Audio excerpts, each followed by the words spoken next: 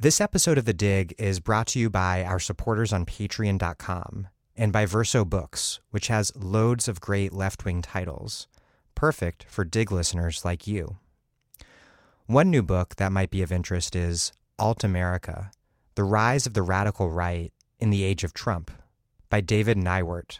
The seemingly sudden national prominence of white supremacists, xenophobes, militia leaders, and mysterious alt-right figures mystifies many.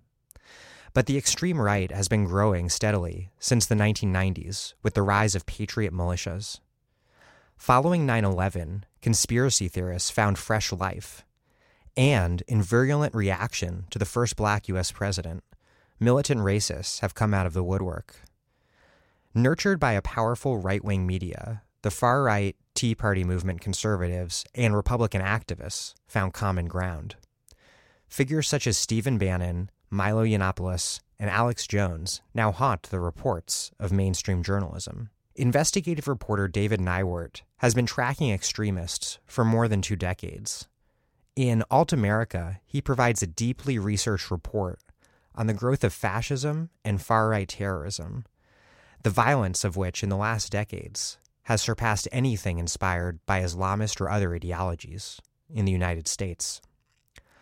Alt America, The Rise of the Radical Right in the Age of Trump by David Neiwert, out now from Verso Books.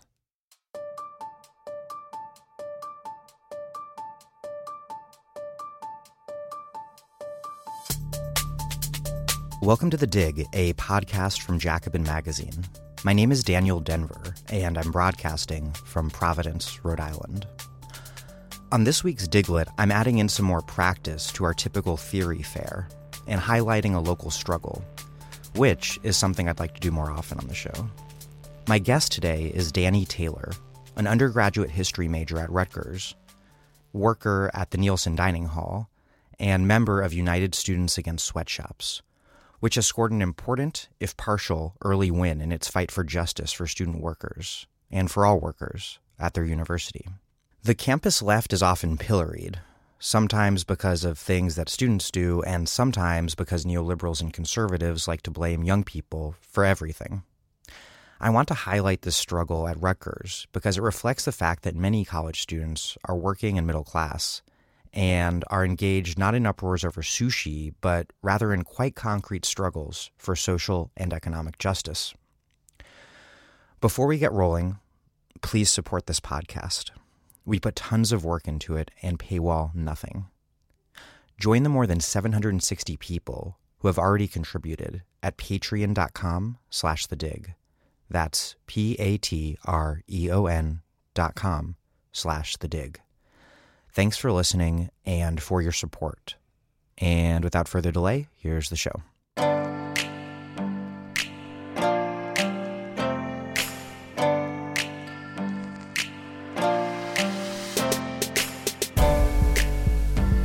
Danny Taylor, welcome to The Dig. Thank you for having me.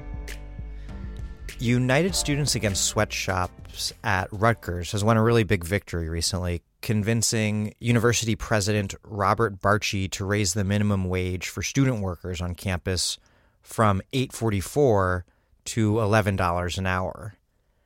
How did you win that, and how did the struggle get started? We've been working on the campaign for over a year now, going on 2 years, and it's been a lot of work to get to that point. The campaign was launched back in September of 2016, and United Students Against Sweatshops is a direct action labor rights group.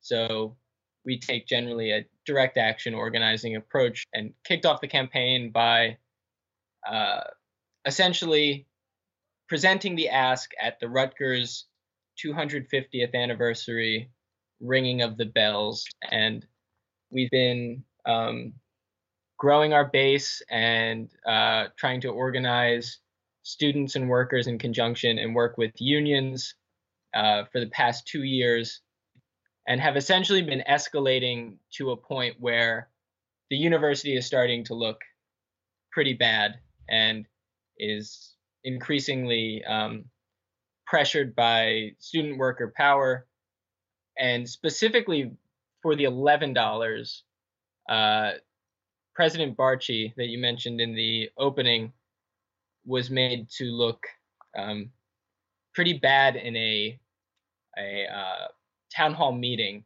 where there was press and where we had been continually putting pressure, where he essentially insulted myself and all student workers and non-student workers, and really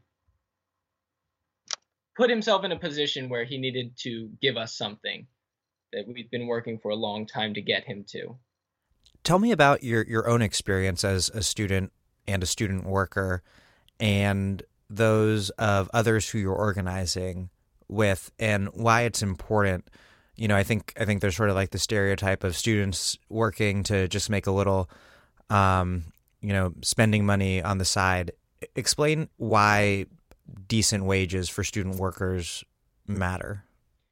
The notion that students are sort of a privileged group that, is working a side job for pocket change is pretty prevalent. We encounter that a lot.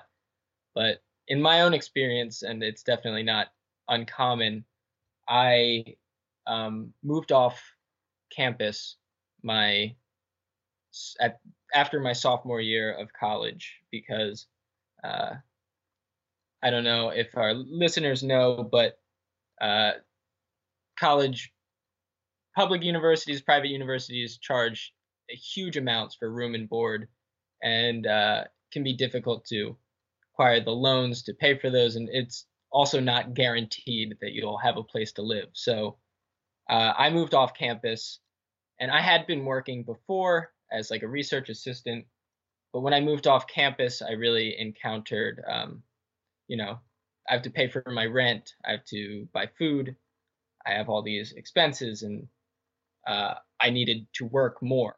So I got a job with the university, working in a one of the university's dining facilities, and it's making minimum wage. And I was just tearing through the money I had saved up working over the summer. Minimum wage, as your viewers probably know, is criminally low, even in the state of New Jersey, which is above the federal minimum wage. When you're working like that and you're also going to school, you're essentially putting 100% of your earnings towards rent, and that leaves very little money for things like food, travel. God forbid anything should happen, like you become sick or anything. Anything can happen. You're in a very vulnerable place if you don't have the financial support to cover these expenses. And this is the case with, I would say, a large percentage of students who work. In fact, the university even opened a food pantry recently, as food insecurity amongst students has become such a growing problem, where if you don't have a meal plan, which is also extremely expensive, then you have no consistent source of food. And so the university acknowledges that this is a problem. I think it's pretty apparent. It's in their face. But rather than paying their workers a living wage, they present it as charity, as come into the food pantry. And so my own employment with the university has sustained me to some extent. I mean, rent is paid late every month. Again, 100% of my budget goes to food. Luckily, I work in a dining hall, so I can eat there. But up until this recent wage, actually, the university was paying technically below minimum wage because they also charge a mandatory meal deduction of all workers that you have no ability to opt out of. So whether you eat meal or not, you're going to be charged with this $3.75 meal deduction. It's like a company store. Exactly. Yeah. It's criminal. Um, and so friends of mine, coworkers of mine, they they'll put in, some of them, 39 hours uh, in a week if they can, just to try to scrape by. And if you're putting in 39 hours a week working, yeah, it's really hard to be a student. It's really hard to do anything, and you're still not making enough. You're still not getting by. So on top of this time constraint, you also have this horrible financial constraint, and it's And the two are basically inextricably linked to one another. absolutely, yeah. So you guys want, obviously, $11 is a big win, but nowhere near enough. You want $15 an hour. And you are also working with unions on campus around their own contract negotiations. Tell me about the bigger picture goal here, both the $15 and the larger labor movement on campus, and what steps you plan on taking in the coming months and years to achieve them.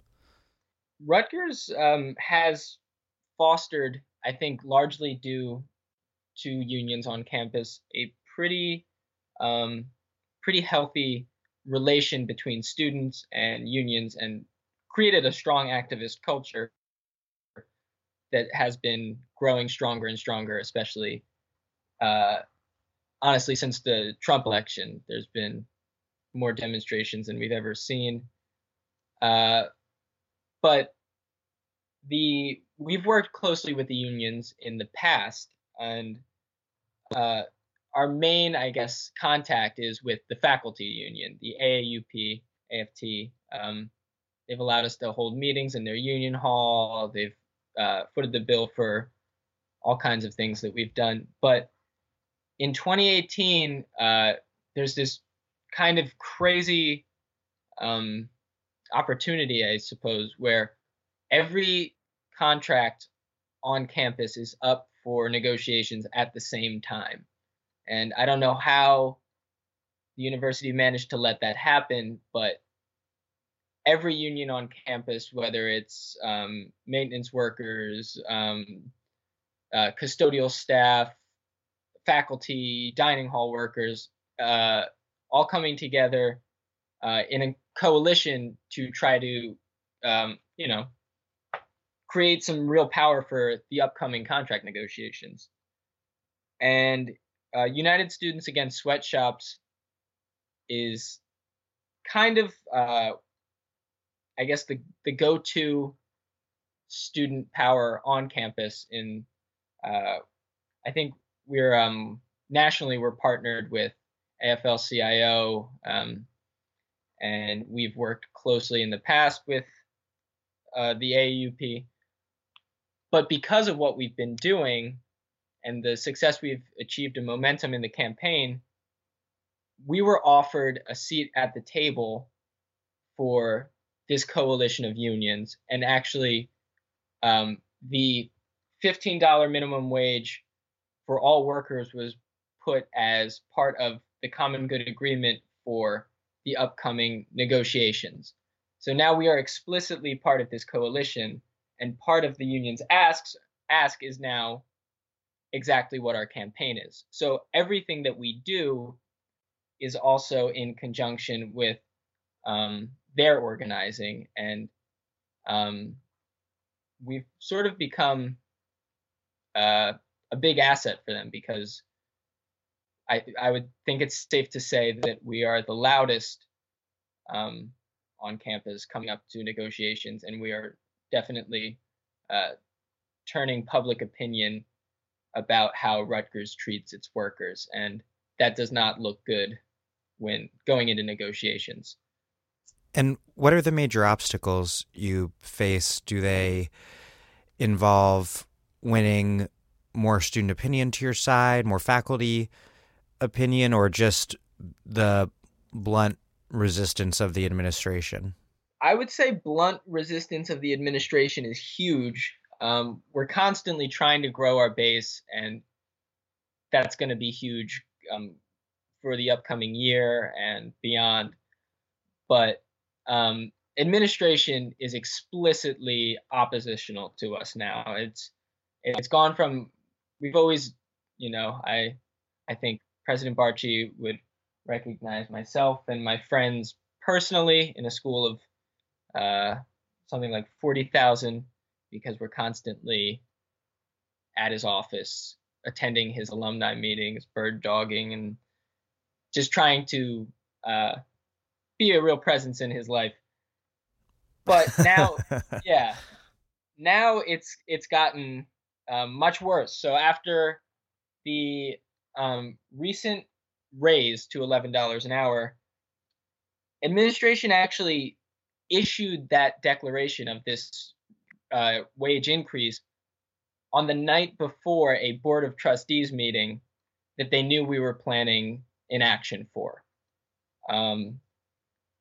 I mentioned before that in a town hall meeting, I was insulted by the university president. Essentially, I gave a similar testimonial to what I gave you at the beginning of the show, talking about the struggles of trying to afford food and make ends meet, given the wage that I receive. And it's a speech I had presented to him before at a Board of Governors meeting. And he responded by saying, "You don't have anything new for me today? You're just going to hit me with the same shtick again?" At which point, I was understandably angry, I think. And I said, "Shtick, President Barchi, this is my life," or something along those lines. And the crowd completely turned on him. There was something like, "Fucking disrespectful. How could you say that? Like, boo." Definitely a shift in how students and faculty saw the issue. And it was at that point that he issued a statement that he was going to put out an announcement regarding the wage, that he accepted that it was a problem. So he released the statement on the night before the Board of Trustees meeting.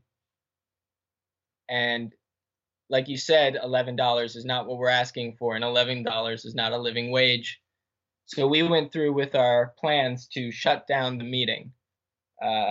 Something like 70 students, workers, activists from all over campus got together, converged on the meeting, and actually crossed a police line singing "Solidarity Forever" and shut down a meeting in a boardroom full of basically the university's corporate sponsors at Goldman Sachs, PNC, Coca-Cola, etc.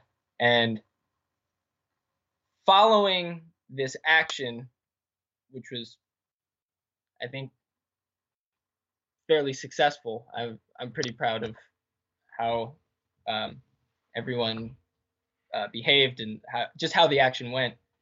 But following it, several of our members were individually targeted by the Rutgers Police Department. We started receiving calls. One member was accosted 3 times on the street, in a dining hall, and even at her own dorm room. Several other members were followed by the police before any arrest, any charges were leveled against us. The day after Christmas, several of us received a summons in the mail for disorderly conduct and petty disorderly conduct for the New Brunswick Municipal Courthouse. So now administration is filing criminal charges against activists on campus and student workers, and is aggressively trying to shut us down.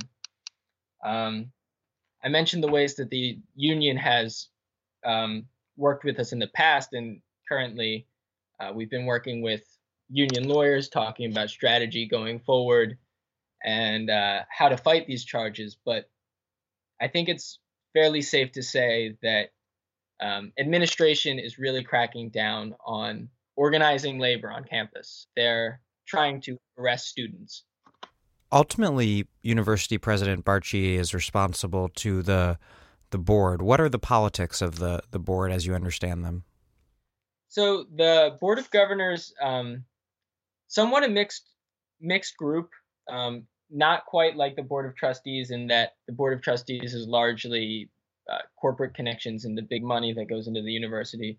The Board of Governors is a lot of high up administrators and some members we suspect are sympathetic to our cause, but largely they've been oppositional to us as a unit. President Barchi sits at the head of this body and holds executive power over things like raising the wage. So he's been our primary target through this campaign.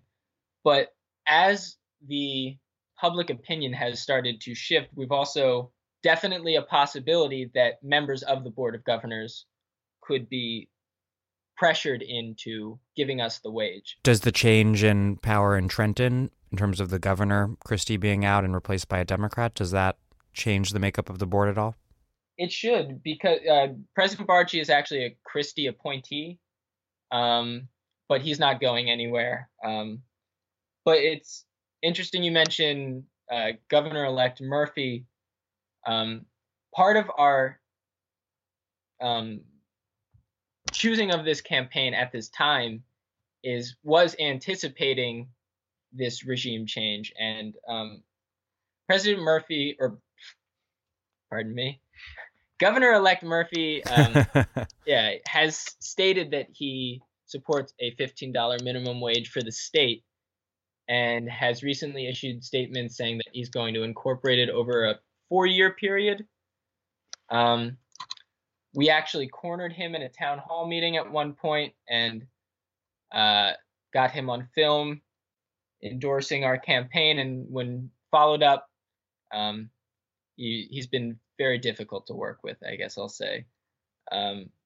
But there should be increasing pressure from Trenton on the Board of Governors, especially regarding the $15 minimum wage, and especially their criminalization of activists fighting for this increase. So we've reached out to the governor-elect again, and like I said, we were careful about picking when we wanted to stage this campaign, and the time is really right for a lot of reasons.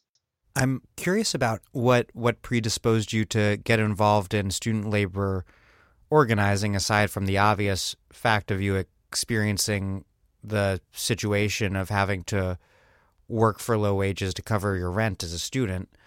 You came from a union family in South Jersey. Did that predispose you at all to getting involved in labor struggles?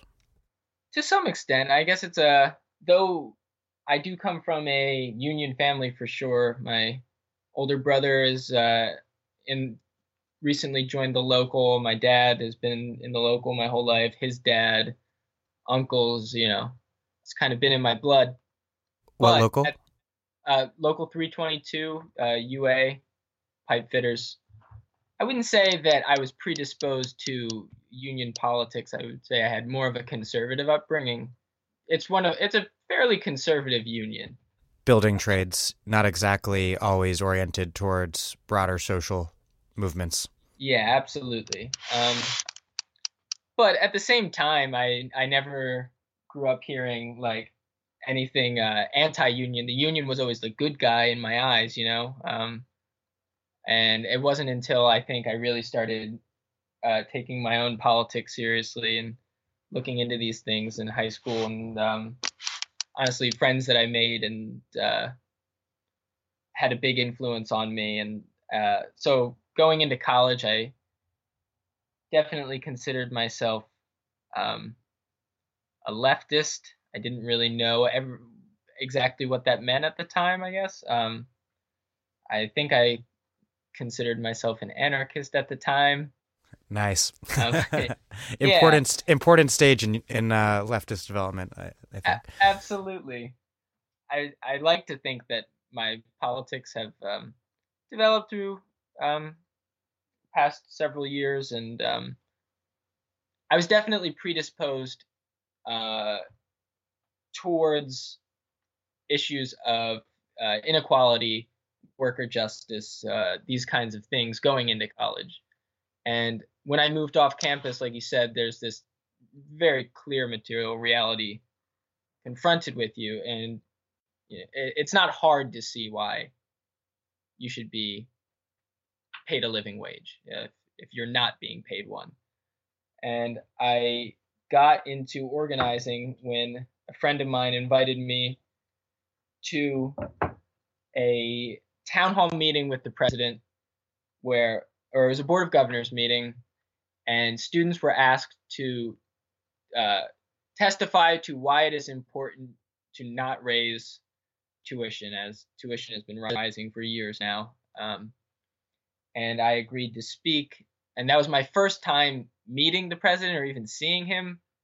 And I got to speak to him, and I actually got to be yelled at by him when I listed his salary and asked him if he thought it was obscene. So that was definitely a radicalizing moment for me. And from there, I kind of got to meet a lot of people who came up to me afterwards, and I got to meet the organizers on campus, and soon found that just no one was doing things like USAS. Like, it's a group that gets victories and takes their organizing very seriously. Everything that I know now, I've definitely learned from the people who have been in the organization and have been willing to teach me how to analyze power in our university and how to make tangible change. So, Oh, and definitely, just a quick caveat. What is the university president's salary? the university's president's salary is something like 780,000 a year, but there's, with incentive bonuses, it's around 900,000 a year. I actually wish I had prepared the specific amount going into the interview. I think listeners get the picture. Yeah, Did the 2016 primary have much of an impact on campus politics? absolutely. Some of the groups that are still existing on campus essentially started as Bernie Sanders organizers and campaign workers. There's a group called Are You Progressive that has been good to us and sends people out to our actions. That is more or less, as I understand it, a runoff of the Sanders campaign. As I'm sure you know, Bernie Sanders was pretty popular with the young people, and That's what I hear. yeah. And I think exactly the kind of stuff we're talking about is tangibly why he has been so popular. My last question is that I think for a lot of cynics out there, there's sort of this belief that student activists are only up in arms about things like Oberlin College's cafeteria serving sushi. What do you think listeners should understand about left-wing student politics today that they might not know? I think that they should understand that students are an affected group, and students are often workers as well. Campus politics are not perfect, far from it, but there are a lot of really hardworking people doing a lot of really great work all across the country. And I think student organizing is where a lot of organizers really cut their teeth. I have been blown away by the things that I've seen and learned, either getting involved in this. As a matter of fact, the campaign that we're staging right now for the 15 is being looked at. We work with New Jersey Working Families, which is the group running the statewide Fight for 15. And have been, especially before the election of Phil Murphy, have been looking to Rutgers as the victory that could bring about the 15 across the state. The State University of New Jersey is now paying their workers 15. Then there's no excuse for the state not to raise the wage. So we've been doing work that I believe is impactful beyond just students.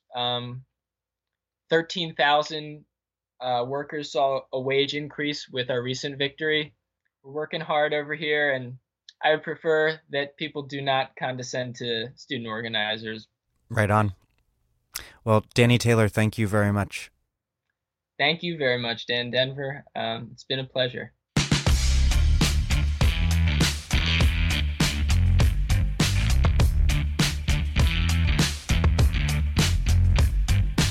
Danny Taylor is a history major at Rutgers and an activist with United Students Against Sweatshops. Thank you for listening to The Dig from Jacobin Magazine. As Marx once said after noting that the bourgeoisie itself supplies the proletariat with its own elements of political and general education.